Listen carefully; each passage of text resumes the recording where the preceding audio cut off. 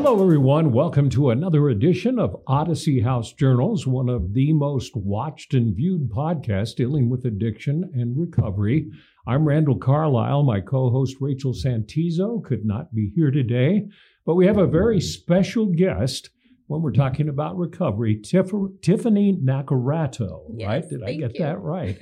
And she, it's really funny. We're not good friends, but we run into each other all the time at places dealing with addiction and recovery, right? And I would call you a really prominent and wonderful ambassador for recovery. Is that fair?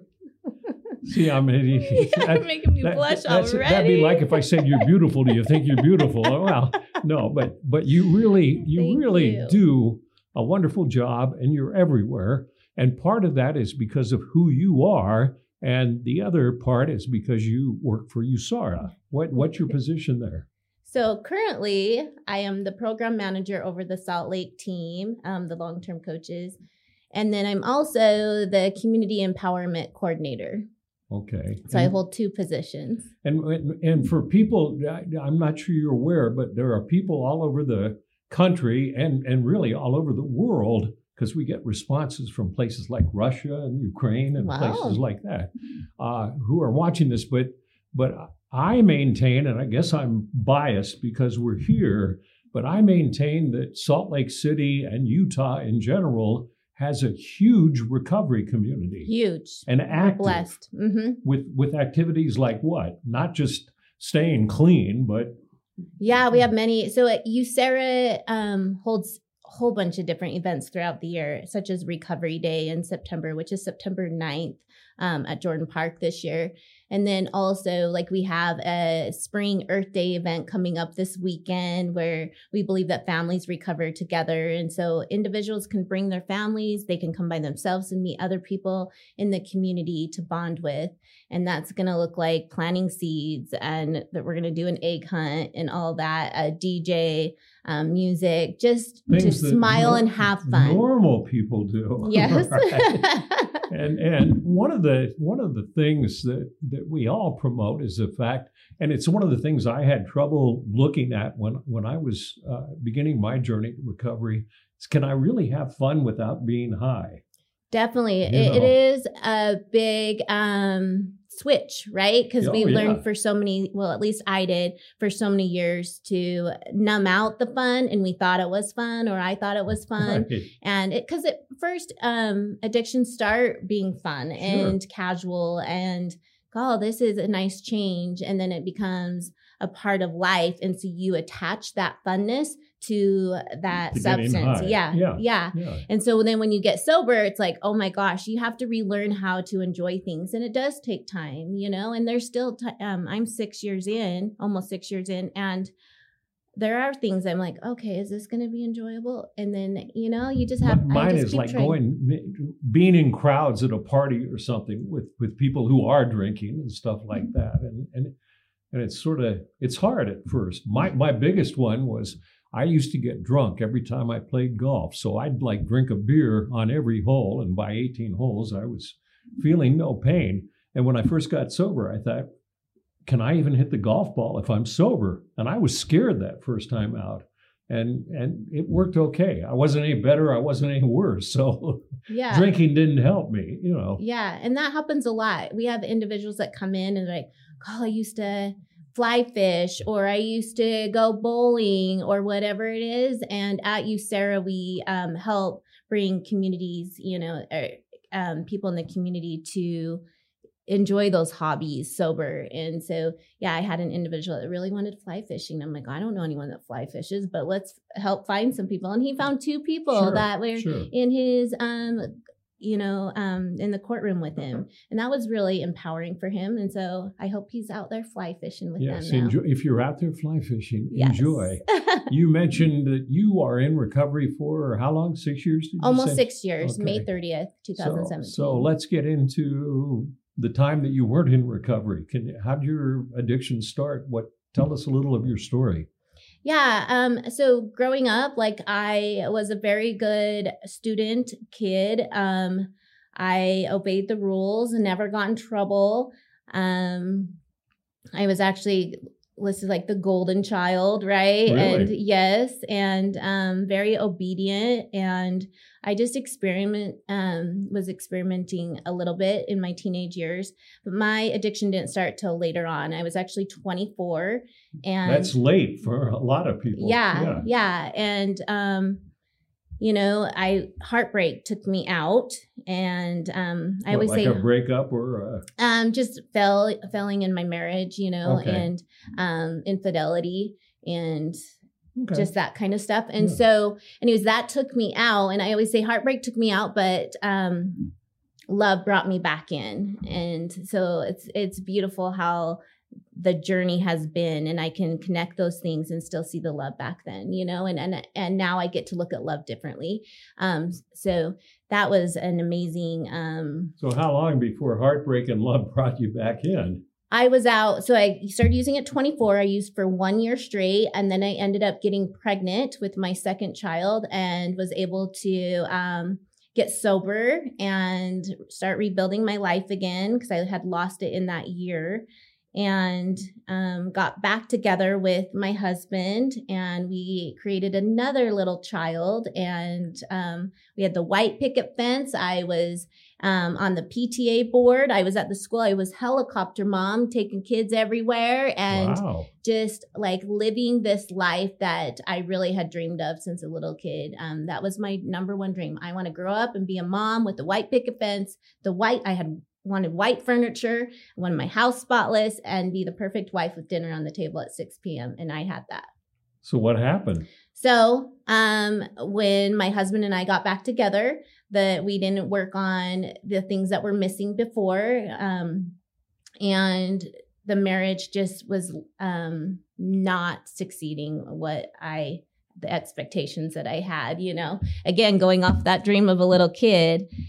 I just thought that life was supposed to be perfect. And we all know that life is not perfect. Right. Why don't we teach at a young age that when you grow up, it's not going to be perfect, right? I try to teach my kids that now. I think we hesitate because we don't want to create such a negative image. Say, you may be in love, but it's not always wonderful. It's not what the Disney movie show. Okay, so you get back with them, and then you had everything allegedly perfect. Mm-hmm. What happened after that? So I started seeking out the fun or just an escape, because I wasn't getting what I needed in the home. So I would actually do my mom duties all day, and then I would tuck my kids in and read them a book and kiss them goodnight. And then at 9 o'clock or 9:30, I would get in my car and go live a different life at night. For a couple of years, I did that. What was a different life? It would be going to people's houses to use substances, and then I started like driving people around to do criminal activity. And if you go back, I never got in trouble, right? And that kind of excited me because I was always obedient. Danger. Mm-hmm. I was like, and I was well off compared to the people that I were hanging out with, right? I had the nice car. I always had money. I had all this stuff. And hey, let's call Tiffany. She's got money. I'm getting the attention, right? Yeah. Oh, Tiffany can drive, or we can get away with stuff because Tiffany has the nice car. They won't think that, or whatever that looked like. And so that was excitement. And your drug of choice back then? At that time, so it started with meth, and then it went to heroin. And then I think at that time it was meth again. Yeah, when I was doing it was my main drug of use was meth and heroin. I know. Because it keeps you skinny, right? Yeah. little vanity here. Yeah. Yes, right? Okay. The car, the skinniness. Here we go. Yeah, okay. And then I would get back home at 5:30 in the morning, and with no sleep, obviously. No sleep. And I actually would sit in the driveway and wait for my husband to come out and get in his truck, and he would look at me and he would know what I was doing, and he would wave or be pissed because sometimes I would be late, and he'd make him late for work, and he'd go to work, and then I'd walk in. You're going to be the perfect mom again for your kids. Mm-hmm. did they know? I'm sure they did. You and my oldest daughter, she's 24 now. She knew a lot of stuff she was doing. And this can't go on forever. So what happened? So it just was getting. I mean, your husband must have been, it's Tiffany coming in from being out all night again, Yeah, and he co-signed my behaviors, and he was. I take full accountability, but he was part of the experience. You know what I mean? And so he enabled you to let it go. Yes, okay.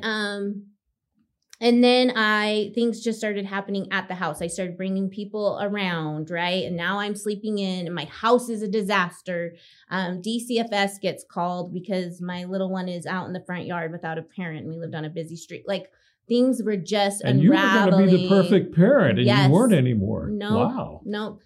Dinner not on the table. Kind of makes me sad. I remember my middle child telling me, when I got sober, that he was hungry a lot, and that he really, no. That must have tugged at your really heart. Sad. Yeah.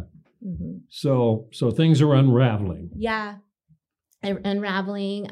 We had somebody that overdosed at the house in the middle of the night, and my kids got to experience that, and that was traumatic, so things started, and I was just like, oh my gosh, I cannot do this anymore. And I remember one day I had my drug dealer pull up in his little red car.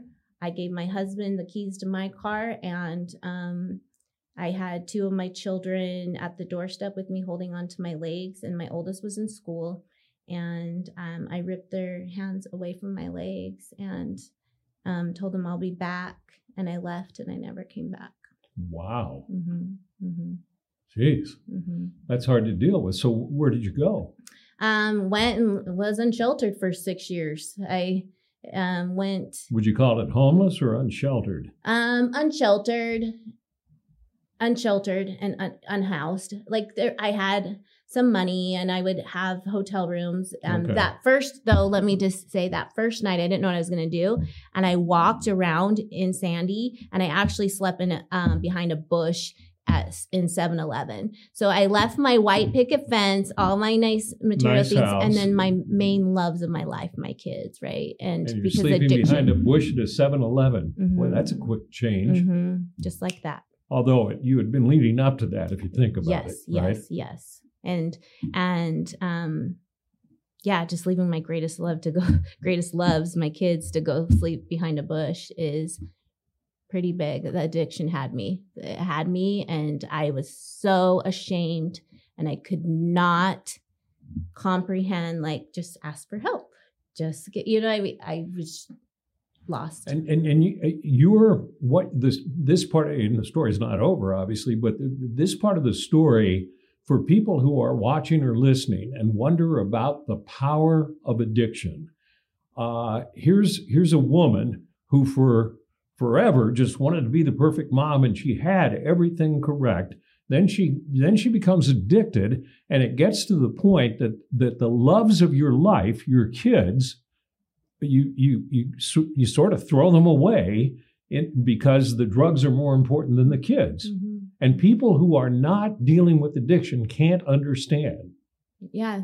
I know my family, like, they're like, you're awful. You're a bad person, yes, right? Yes. And it wasn't that I was bad. It wasn't. I was very, very sick. The disease of addiction. Mm-hmm. So I just wanted to stop and point that out, because it just sounds like, how could you do that? Mm-hmm. Well, you can do it because you're dealing with addiction. Mm-hmm. So you said for 6 years you were like that? 6 years. What happened during those 6 years? A lot of trauma happened out on those streets. I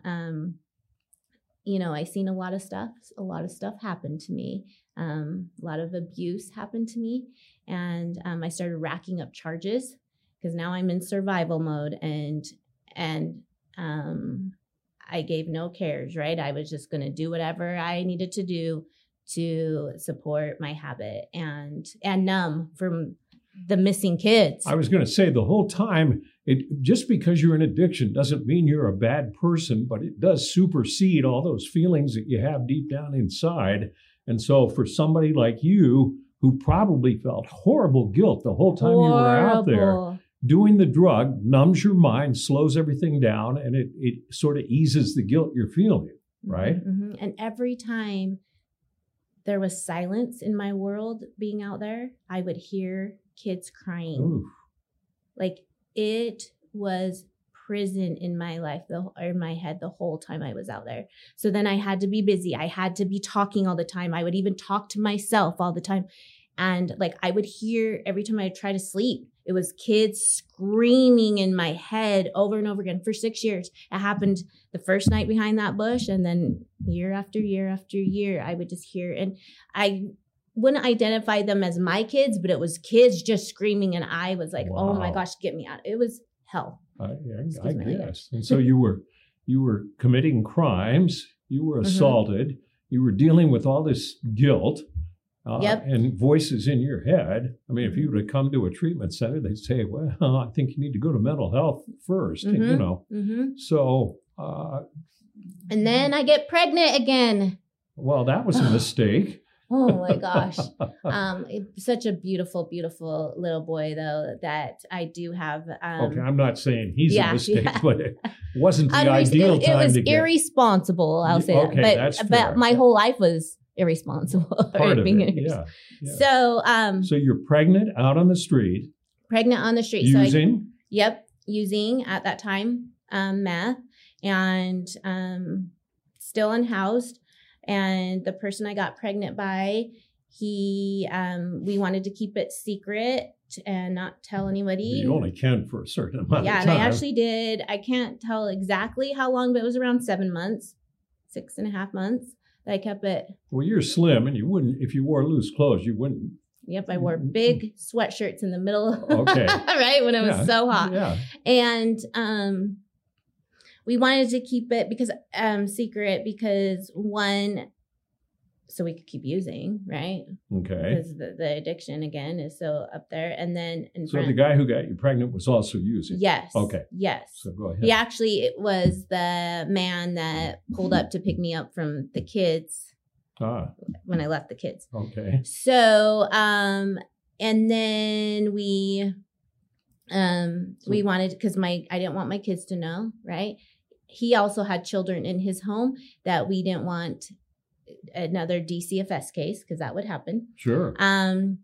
No insurance. I had no insurance. I didn't know where to get care at. All the resources I know that are available now, I didn't know one of those. So you had no medical care during your pregnancy? No medical care.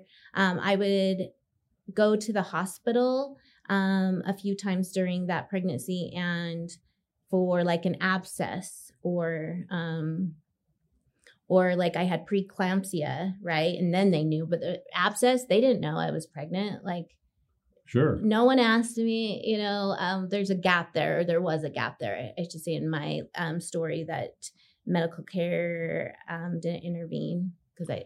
So you don't want your kids to know. He doesn't want his kids to know. Where are you staying? Oh yes, we are staying in the basement of his parents' house.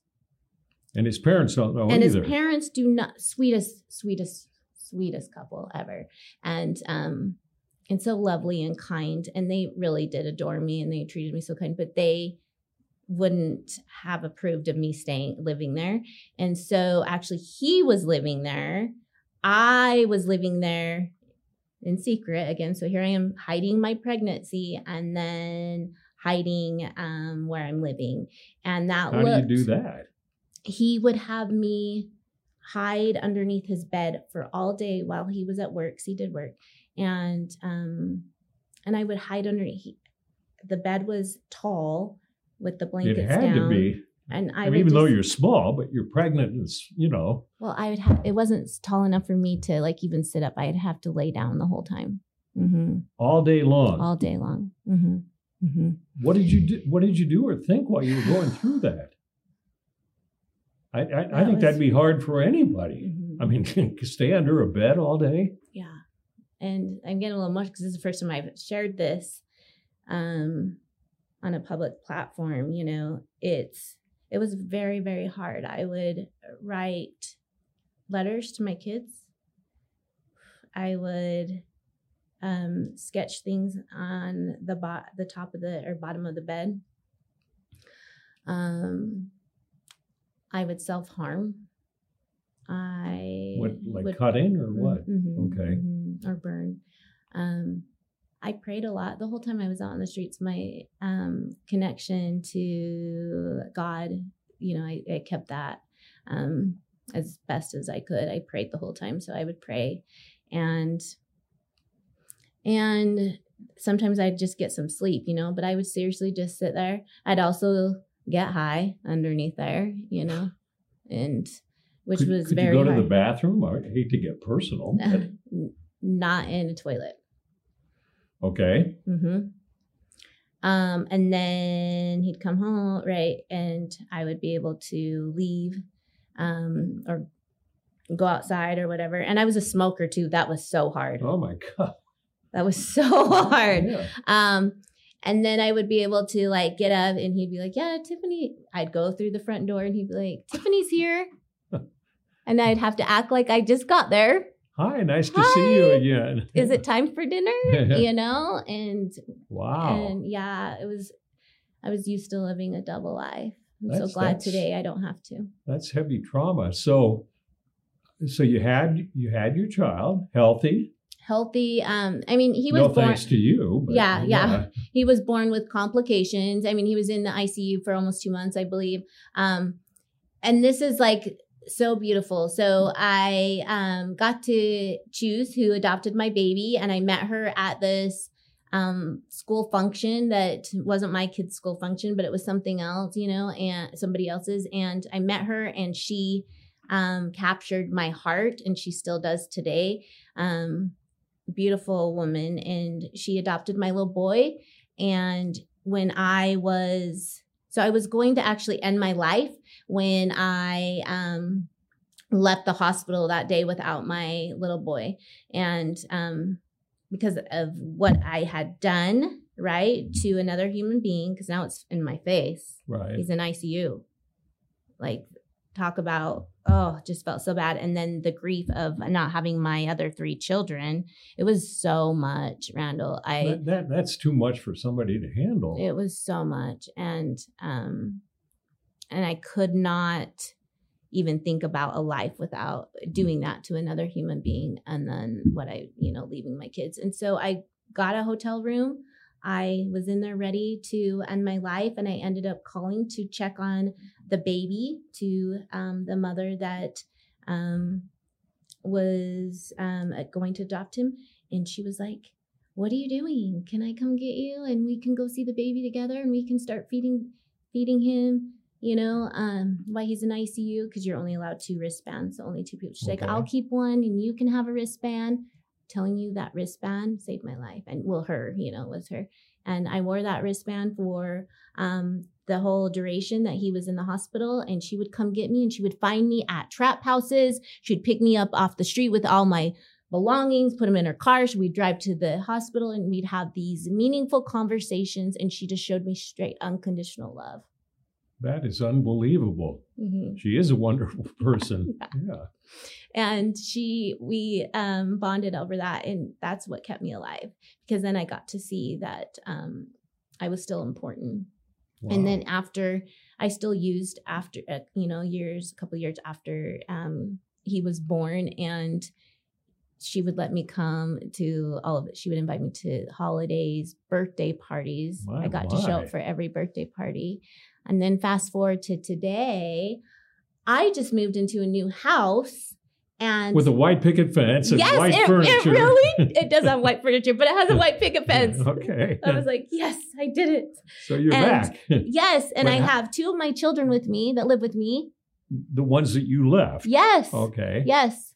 And how did you get to that point, though? I mean, okay, we just left you. You're still visiting the child that you had, but you're still using. How did you get sober? Yeah.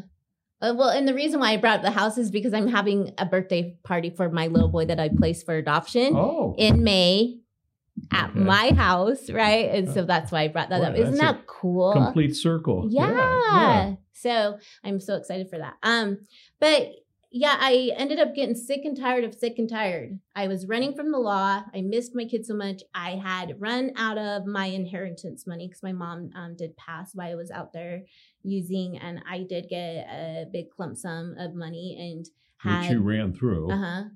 Yeah. It also kept me, I try to always look at the positive side of that. It kept me safe from doing other harmful things. Okay. But yeah, so ran through that and just totaled another car and had no phone now. Like I was at the butt, had no shoes. I remember I went to go steal shoes from Savers actually. And so you're basically at rock, even after all that stuff, you finally hit rock bottom. You have nothing. And I wouldn't die. Like I kept trying to die. You know what I mean? Like not. Damn, I can't die. Yeah. Like, okay, this is not going to have me overdose, or whatever. And so I reached out. I wrote, I was praying again and got a message to write a letter to my family and ask for help. And I was really ready. And I wrote that letter over and over again. And I still have that letter today in my bedroom. And I gave it to my family and they gave me another chance. They picked me up one day and they said, well, I didn't know that day was going to be the day. Right. But they're like, if you want help, today's the day. And I'm like, wait, I just bought all these drugs and left them in the bush over there. Right. You know what I mean? Let me use one more time. Yeah. And they were like, nope. And they just supported me and put me back like in everyday life. I remember like third day in, and I'm detoxing hard off heroin, fentanyl. Yeah, at home. Without any drugs? Without anything. Wow. And the third day in, they're like, they asked me to do something in the yard or whatever. And I was like, and I did it because going back to when I was younger, right? I was very obedient and I was so eager to get back into that. Not that I follow the rules now and so obedient, but I do have that in my soul. And so I wanted to I wanted just to show them that I was serious. And so, yeah, I ended up doing this tour sick as sick. And then So you got it out there. And then did you go to treatment? Nope, I did not go to treatment. Wow. But I did have all these charges and I went and advocated for me to do felony drug court, which I had been offered many times throughout the years of my use. And I declined. So they weren't going to accept me. But I was like, please, I begged, for another chance. And they trusted me and they gave me that chance. And I successfully completed that program. And it was such a great experience. It was what I needed, that discipline and that accountability. But yeah, I didn't go to treatment. Did some classes over at CJS, but yeah. Wow. But I got involved with USERA right away. I walked in there and a coach, offered to meet with me and I met with her and I gradually started seeing my life change. My recovery capital just started growing, because I walked in with nothing. Like I literally was still driving illegally and had, She's not anymore if you're out there watching. No. That's an incredible story. And you seem, can you say you're truly happy now? Truly, truly happy. I mean, I still have, we're humans. We have all emotions. Oh, sure. And Ups so and downs. Yeah. So I get to embrace all feelings and get to lean into them and not run from them today. But I am truly happy, and I'm happy differently than when I was happy in my younger days or even before my addiction. I'm actually have learned to figure out who I am instead of constantly trying to make other people happy. Right. I get to use my voice and stand up for what I truly believe, and get to do stuff like this. And the thing that's so cool about this is your story is horribly inspirational, and think of how many people you're affecting now. Yeah, that's why I talk out loud. You know what I mean? That's why I wanted to share about the using out on the street, because I know there's a lot of other women out there going through that. And it's hell out there as a woman on the street. I mean, it is as a man too, but women are assaulted all the time and taken advantage. It's horrible. It's very scary. Very, very scary. Like I said, those 6 years out there was where all my trauma happened, things that I never knew existed, like in this world, and in Salt Lake City, So yeah, if you're watching somewhere else and you think of Salt Lake as being this pristine, crime-free, wonderful place, we have all the same problems every other city has. So I'm glad you survived. Me too. I'm so happy. Every day when I turn off my alarm, I say, thank you, Lord, for having me wake up and survived another day. I'm alive. Yeah, I'm so grateful to be alive today. And I always thought throughout my whole life, even when I was younger, I can't do life. I don't know how to do life. Like that was in my head. Now in my head is, yes, I can do this. You're an amazing woman. I appreciate you coming on this podcast. And I can't think of anybody who's more inspirational than we've ever had on. So thank you very much. It's like you're getting ready to cry or something. Did I say something wrong? Well, you keep making me blush and you keep affirming me, and I appreciate that. Well, the praise is very appreciated. And the thing people don't realize, it's hard to come on and tell a story like this. And we sort of get used to it because part of recovery is telling our story, right? But I sometimes people will say, God, you have all these people revealing all this secret stuff. And the point is not to keep it a secret anymore. Share it, and give others hope. Yeah, that's exactly why. I mean, I'm not proud, right, of what really I did. That I hung and this is very hard. Yeah. But I'm talking about it to show other people that they can, there's hope for them. And, you're not too lost. Like you can recover from those things that has happened and were happening to you. Yeah. Thank you very much for being on. You've given a lot of people hope. I hope if you are watching or listening, you might share this because this is, it's one of the more emotional podcasts we've done. And you give so much hope that you can return to a white picket fence at some point, right? Yes, that I got, I can be bad I'm a single for a long mom. time. I'm proud. Thank you, Tiffany. Thank you, Randall. Thank you for watching another edition of Odyssey House Journals.